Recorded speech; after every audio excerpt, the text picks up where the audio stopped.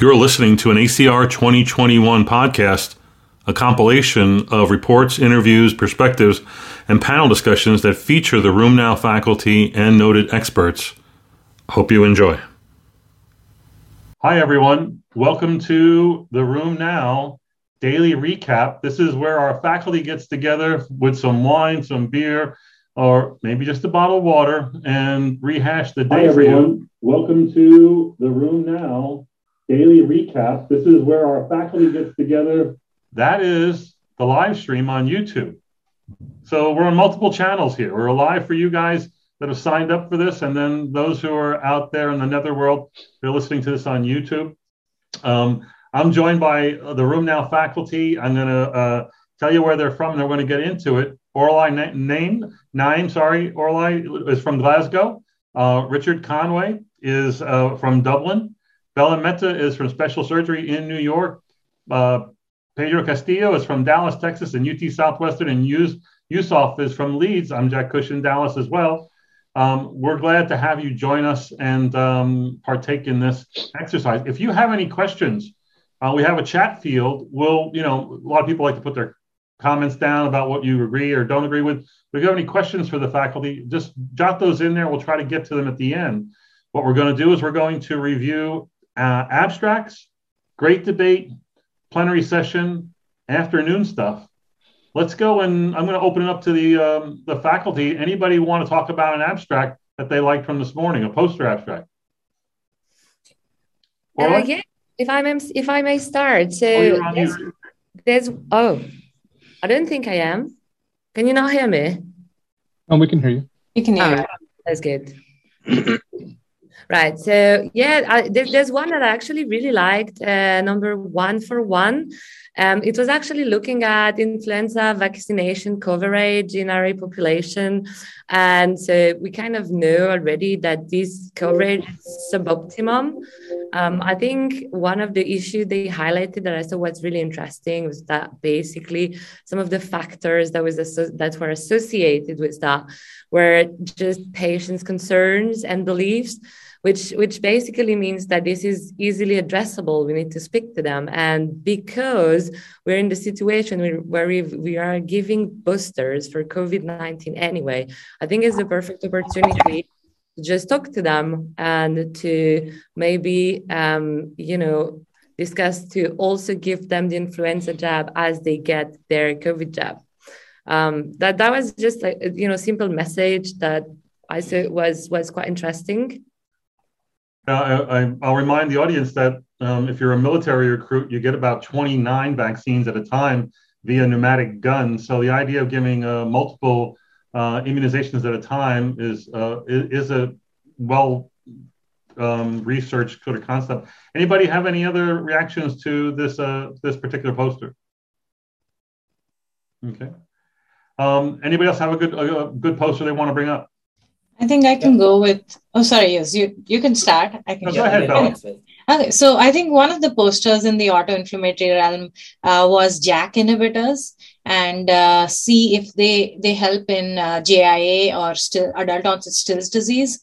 And these are patients that are difficult to treat. And sometimes when they're refractory, there's a lot of talk about JAK inhibitors or trying them. But I think one of the main message from the poster was that it's individually like a monotherapy. I don't think JAK inhibitors are cutting it. They're not helping us getting the steroids down too much. But I think as an adjuvant therapy, it probably can work in some of these patients with adult and pediatric Still's disease. So I'm interested in that too. And it was 8 patients from France. Most of them were systemics, and no remissions with the JAK inhibitor. They were refractory patients, by the way, right? Yes. So they failed other things. There were no remissions, and half of them had a partial response. The literature is full of a lot of anecdotal reports of JAKs looking really good in systemic JIA, right? And these case reports that have been popping up, but This is like a little more. I mean, it's a case series, but in Still's disease, even for 8 patients, it's it's good amount of data. It speaks to the need for trials to base your practices on rather than case reports. But that was enlightening. You had one that you want to talk about? Yeah, so I've got a poster that I'm quite interested on. It's poster 0133, abstract number. So this is about cancer rate, it's cervical cancer screening rate. So because we all now busy with COVID pandemic, so I think we shouldn't be, we shouldn't forget about other things that are important as well. So they were looking at, the time, between the screening, and there was a delay. So the mean average of the screening was about 4.5 years. So usually the recommendation is about 3 years, and there's quite a different various guidelines. Some say 1 year, some say 3 years. So there's quite a variability there. So, but importantly, certainly there's a delay there. I mean, that was the average 4.5 years. And of this cohort, 4%, sort of 4 people, which is like, 4 people develop sort of cancer out of 140 patients that they looked at. So I think this is something that we need to to look into, lupus women particularly. Yeah. So those were lupus patients in that cohort. Yeah, right? Lupus women. Yeah, because we know that lupus women have a high rate of cervical dysplasia because of suppression. Yeah. There's a little bit. I was expecting to write an article at some point about the consequences of COVID, all the missed appointments, all the things that should have happened, didn't happen. Actually, Richard, you found one today about testing, didn't you? Did you see it? Was that your tweet today about the intervals between testing during the COVID era that they were? And the laboratory testing, that patients weren't getting their liver function tests. That poster was in particular about done at the intervals they should, less than 50%. Yeah. And even despite the best efforts of the authors of that, they didn't improve it above 50%. These things have happened, and I think that we're to blame. My opinion is we are to blame because we were just dealing with COVID as best we could. But how many of us actually had mass mailings to patients about don't stop your medicines, don't worry, you're not going to die at home, from this bug coming in through the windowsill. Make sure you make your appointment, make sure you get your labs. You need to see your primary care. I mean, nobody did this. We were just hoping patients were to call and ask for questions, and many did, but there were a lot that didn't. And these kind of events happen. I think that's now. Luckily, we're coming out, I think, of COVID certainly by mid next year. This is going to be done with, but there's a lesson to be learned here. Do you think Go ahead, Richard. Do you think we could or should have done that, Jack? Say it again. Do you think we could or should have done that? Yes, I think we should have. I think it should have. But I guess, this caught us by surprise. But I think we knew by, it started March of 2020. I think 6 months later, we should have been more proactive. The college did a good job of getting data together for us to tell our patients. And turns out a lot of those recommendations that I even criticized were probably correct about, holding certain drugs and in certain situations, and then the updates saying what drugs to hold during vaccination. But I think that our interaction with our patients is it's something that we'll always spend our whole career working on, and this challenged us even a little bit more. So I think you're going to say something, Pete. Yeah, I was just going to say, with the evolving information, it was a little bit difficult, I think, even for us, even if we had communicated with them, knowing exactly what kind of recommendations to get. I mean, sometimes it was from Monday, I would change something that I was saying on Friday, but I think this is a great opportunity because these are the kinds of things that are going to happen. And when they happen, it should at least, the silver lining is we know what things we were good at, we know what things we were not good at, and we can work on preparing for the next time something like this happens. I mean, and the next time might just be another COVID variant, right? Right. Who else had a good poster to mention here? Richard? I had one, Jack. It was poster 120 by Beth Wallace from Ann Arbor. It was looking at fibromyalgia in rheumatoid and how that determined long-term glucocorticoid use. So can you define the fibromyalgia-ness? I accuse my in-laws of that all the time, but does it actually have a definition? So there's this thing called the fibromyalgia survey questionnaire. And if you get a certain score on that, it classes you into being low, moderate, high, very high risk of, or very high fibromyalgia symptoms. Essentially what she and they found was that if you were in the high or very high groups, you were much more likely to be on long-term glucocorticoids. Odds ratio of 5 for that. Wow. So we're essentially treating fibromyalgia with steroids in people who have rheumatoid arthritis and probably making it worse. My surrogate for that Pete and I use in clinic is a one-page survey that patients get to mark up what hurts today, how much pain do you have, review of systems. And the more ink that they put on that thing, the more that fibromyalgia score goes up. And I think that, there should be a big red flag when we see that. I like that paper. I was a little bothered by the term, but I think it has a strong teaching point. Yeah. All right, let's go on to the great debate. Voclosporin versus belimumab. First off, let's see how this panel would vote. I think the vote went something like, your patient's not controlled on mycophenolate. What are you adding? And let's say it's in the first 6 months of disease. Are you adding belimumab? Raise your left hand. Okay. And you go on voclosporin, raise your right hand. All right. It's like top row versus bottom row. It's a standoff. All right. So who wants to you're our lupus guy. You would probably spend more time looking at lupus than all of us. What did you take away from that debate? Yeah. So what I take away is it's all about personalizing therapy. So you can't, treat, everyone, make it standardized. So it has to be on the patient's features. How bad is the EGFR, whether do they have certain extra renal, manifestation at all. So then after that, you can, balance up, whichever you prefer, voclosporin or belimumab. Yeah, Leica Barbosa in Dallas mentions the vote actually went in favor of voclosporin. I would argue this panel is a little bit more intelligent than the audience, and that's why we were split. But then again, I'm probably biased.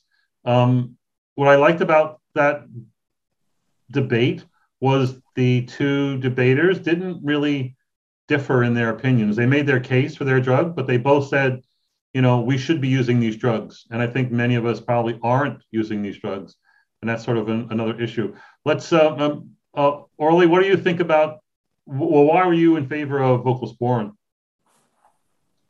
The thing is, it's quite, as Yus was saying, I mean, there's so many different, type of diseases, so many different phenotypes. I think it's really difficult. It has to be a case-to-case decision. I think overall, I was maybe more convinced by, these data, but I mean, it has to be a case-to-case basis. I would not say just give that to everybody. I would not say that. Going with the calcineurin inhibitor, I think it has more biologic interjections than does a B-cell specific agent. And lupus is many different kinds of disease. There's a B-cell driven disease. There's a interferon alpha driven disease. There's probably a myeloid driven disease and whatnot. Virginia Pasquale showed that a few years ago. And maybe you get a little bit more coverage with voclosporin. That's kind of why I'm on your side. But Bella, you like the belimumab data. Why? I think the way the voclosporin trials, they're good, but when you actually read them, the way they dosed other things like say even rituximab, it's not how we usually do it in practice. And I think the other thing is that access, right? We've been using belimumab, it works. I don't know, it always is difficult to suddenly change what is working. And if it's not, then yes. And again, it's going to be a case-to-case basis, but I'm saying that it's not going to be the first thing I'll do. I think one of the reasons why a lot of people went in for belimumab, I think they can see they more safely add belimumab to mycophenolate. I think people worry about the safety of adding the calcineurin inhibitor to mycophenolate. You're going to say use? Yeah, I think maybe because it's a different geographical region as well, experience. Because you guys from America have been using belimumab more. I mean, in the UK, the trial was positive 2011, and we only got to use it at 2017. So we have not really had much experience. And I actually had published cases before where we used. So we found two patients had lupus nephritis on belimumab. One which is like new, they've never had lupus nephritis before, which we published. So, I mean, it's only at small numbers, but certainly, it wouldn't stop me from using it in the future. Yeah. Yeah. Richard, your opinions on these therapies? Yeah, I'm in Ireland. We don't have either of these drugs, so I won't be using either of them. I'll be using tacrolimus. But my reading of the data from the trials is I actually like the renal outcome data better with belimumab. And there is this thing about voclosporin having an effect on proteinuria that isn't actually correlated with the actual renal outcomes. Right. So, yeah, slightly going towards belimumab, but not having strong feelings. But then again, who am I to disagree with Michelle Petrie? Well, actually, Dr. Castillo disagreed with her, and Pete, you have access to these drugs. Which have you been using, or? Well, I actually ended up voting on the side of Benlysta, but I think, or belimumab, but it was, it's basically because it's a binary question, right, or an answer, which is difficult because obviously it's a case by case basis. I got to be honest though, I feel like in my experience, I feel like the nephrologist is often the one that ends up choosing these treatments, and so I was wondering what the rest of the panel thought about that, and when do you step in and sort of, give your opinion that, hey, actually, I think that I know you were going to go with, belimumab or the other, and I think it should do this one. Yeah, I think that reflects where you practice. I think some of us don't use nephrologists very much. I mean, I seldom would use a nephrologist. And when I was a fellow at UT Southwestern, Pete, we had a nephrologist working in our division, but we didn't really get involved. And then after I left, a lot of lupus patients ended up being managed by nephrology. So I think it depends on what the local practices are as to whether nephrology is there, and they'll use a whole lot more tacrolimus than anybody else. But who does co-management in this group with nephrology? Most of the group. Okay, so that's kind of where all of you are. Any last comments about this this debate? I think it was a good subject. Yeah, most of you are in agreement. All right, next was a really hot session on the plenary session, which discussed a lot of different things, from risankizumab to lupus nephritis and health disparities, abatacept, cognitive dysfunction in lupus, and then immunosuppression with COVID. Anybody want to tell me why one really stood out for you? Richard? I suppose I can talk about risankizumab. It certainly works. My big thing with these drugs is we've got so many of them now. I don't know which one to use. It's like, how do we choose between them? We're picking up these little tiny pieces. Maybe this is better for enthesitis, maybe. But really, I don't know. And I think we need to know that. We need some head-to-head trials. Yeah, and well, there's a few things there. One, I have a good friend in Brooklyn, Dr. Richie Yardy, who says, I got more drugs for psoriatic arthritis than I have psoriatic arthritis patients, and he too is bothered by this. It's good to have options. Rheumatologists like options. Dermatologists have been very swayed by head-to-head trials where IL-23 has looked very, very good. IL-17 basically knocked down the TNF inhibitors, IL-23 and 12-23 first, and then now 23 has done the same. So I don't have anybody on risankizumab. Actually, I have maybe one or two, because it's largely been only indicated for psoriasis, but it's going to get a the psoriatic arthritis indication. Has anybody else been using this? Not so much yet. I guess the insurance companies will tell us what to use in the other way around. If we don't know, they'll tell us. So we need to find out. You need to move to Texas, where patients can sue their insurance company for malpractice. And so we're a little bit more able to, push the envelope. Now, yeah, someone would have to, with psoriatic arthritis at least, have to fail a few drugs before you could put them on either the Tremfya IL-23 inhibitor or the risankizumab, the Skyrizi drug. Anybody else like any of these other plenary sessions? Yeah, so I found quite interesting presentation from Professor John Henley about cognitive impairment in lupus. So we do, quite a lot of our lupus patient always complain about brain fog and can't quite remember attention span and everything.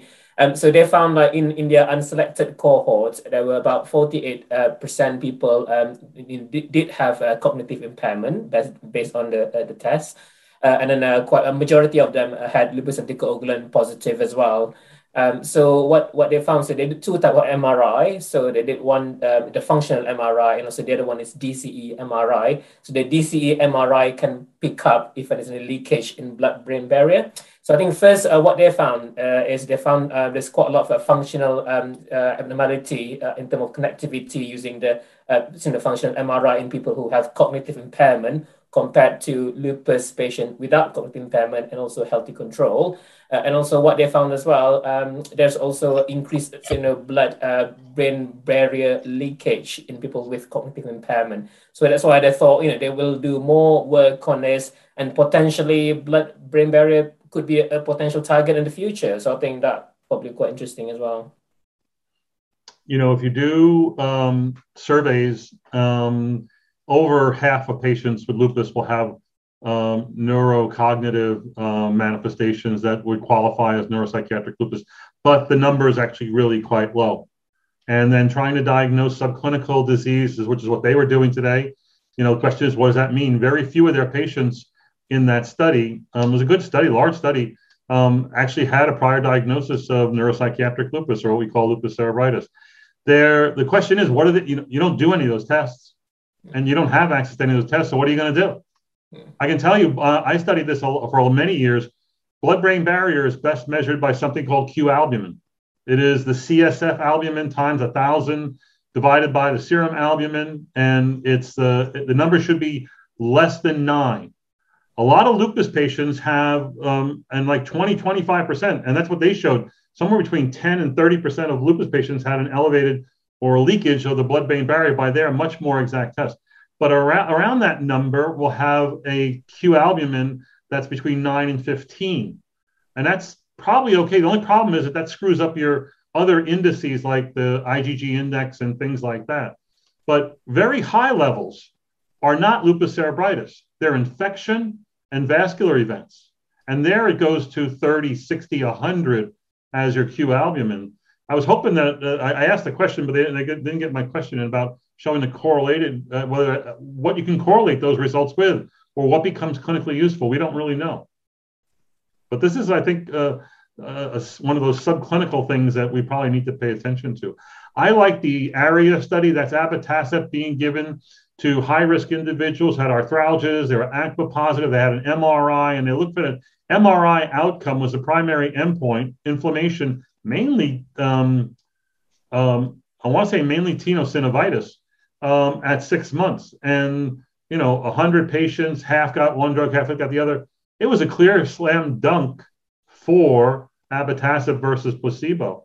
The numbers were highly significant. I want to say in MRI scores, improvement in MRI was seen 61% on abatacept, 31% on the other drug. And it was even better for actual avoiding RA, was 8% on abatacept, 35% got RA on placebo. These are highly significant. And then he dropped the bombshell at the end, which was they have 12 more months of follow-up on no drug.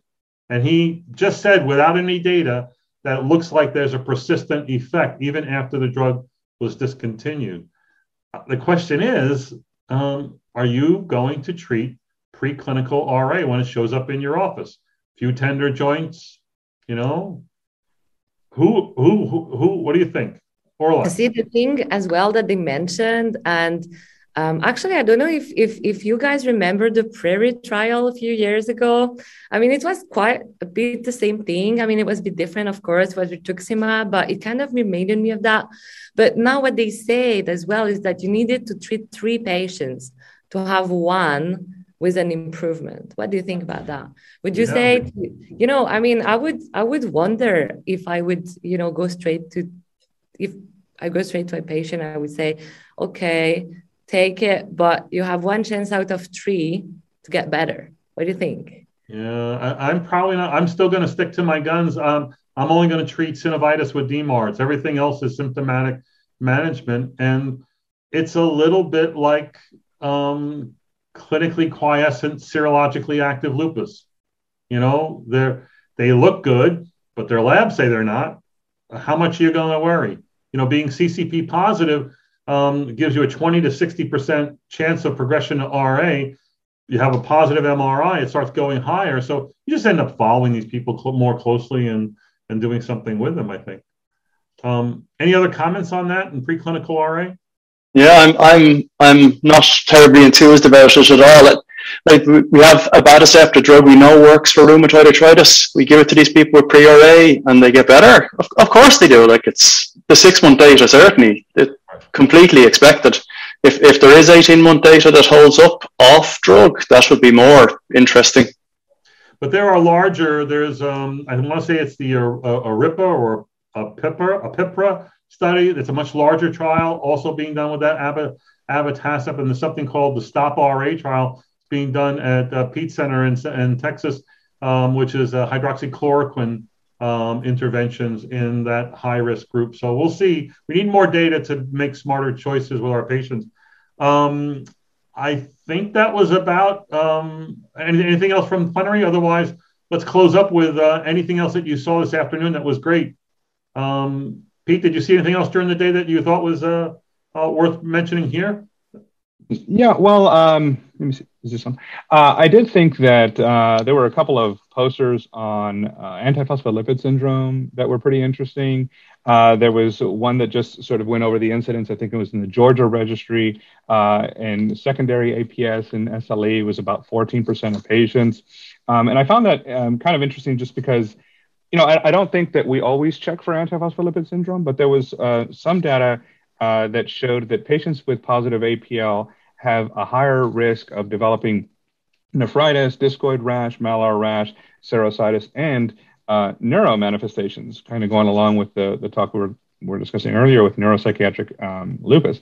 And so it was just really trying to push the idea, or really, presenting the idea that maybe we should be a lot more cognizant of that and test for those antibodies in those patients. Dr. Petrie also had something where she looked at lupus anticoagulant patients who were negative and then went to positive, those who were negative or positive and then later developed thrombosis. And there was, of course, some benefit to hydroxychloroquine in the patients who were positive. In fact, some of those patients who were positive became negative on treatment. So those are just some interesting things with lupus anticoagulant and APS, I thought. Michelle showed last year really convincingly that LAC is much more predictive of events and being truly sick than is antiphospholipid. I worry about antiphospholipid antibodies as being epiphenomenal, almost like vitamin D. It's always bad in people who are bad, and it may not truly be pathogenic. We know when it is pathogenic, but it's not going to be in everyone. We only have a few minutes left. I want to go around the horn and see who's looking forward to what. Bella, do you want to start? Is there anything that you're looking forward to in the next few days? I think before we go there, there was one thing that there was a lot of talk in the OA community hubs talking about tanezumab, the nerve growth factor inhibitor, which is now basically being pulled off. Mm-hmm. And I think I'm just looking forward to learning more over the next 2-3 days. Okay. Richard? Yeah, I don't have any particular sessions, but I think there's so much excellent stuff coming up. We're just falling over as I was trying to see all this stuff. There's so much brilliant content coming out.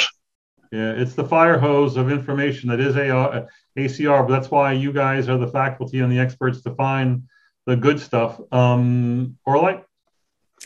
Yeah, I mean, I'm having so much fun so far. I'm sure it's going to continue. I'm looking forward, as pretty much everyone, I think, to hear more about all the JAK inhibitor safety, all the issues around that, and quite a few nice presentations I'm looking forward to. There's a nice work looking at meteorology condition and RA activity. I think it's going to be a nice one. We hear that a lot in patients. So yeah, I'm looking forward to all this stuff.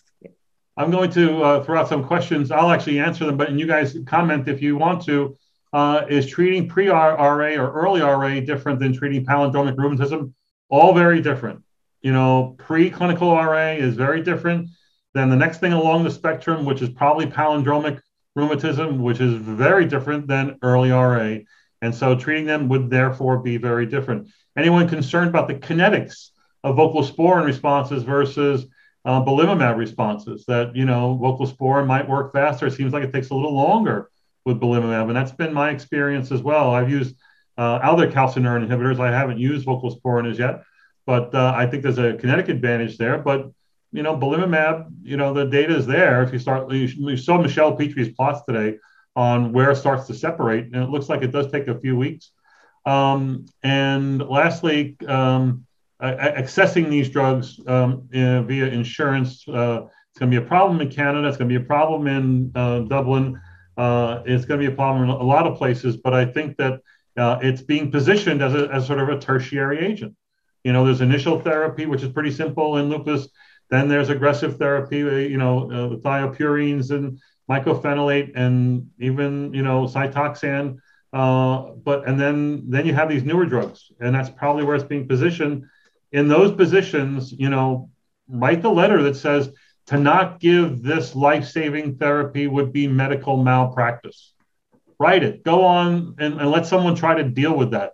Someone's going to get a nervous stomach over reading your letter when it says something like that. We have an example of an appeals letter that Catherine Dow and I wrote on RheumNow for people to download. All right, folks, thanks so much for your time. Hope you enjoy the rest of the meeting. Everyone out there, tell your friends to tune into these recaps. We're going to do them again tomorrow night, Sunday night, Monday night, and then Tuesday night, we're going to have the rheumatology roundup with Artie Cavanaugh and I. It's going to be an hour session. Take care. Bye-bye. Bye.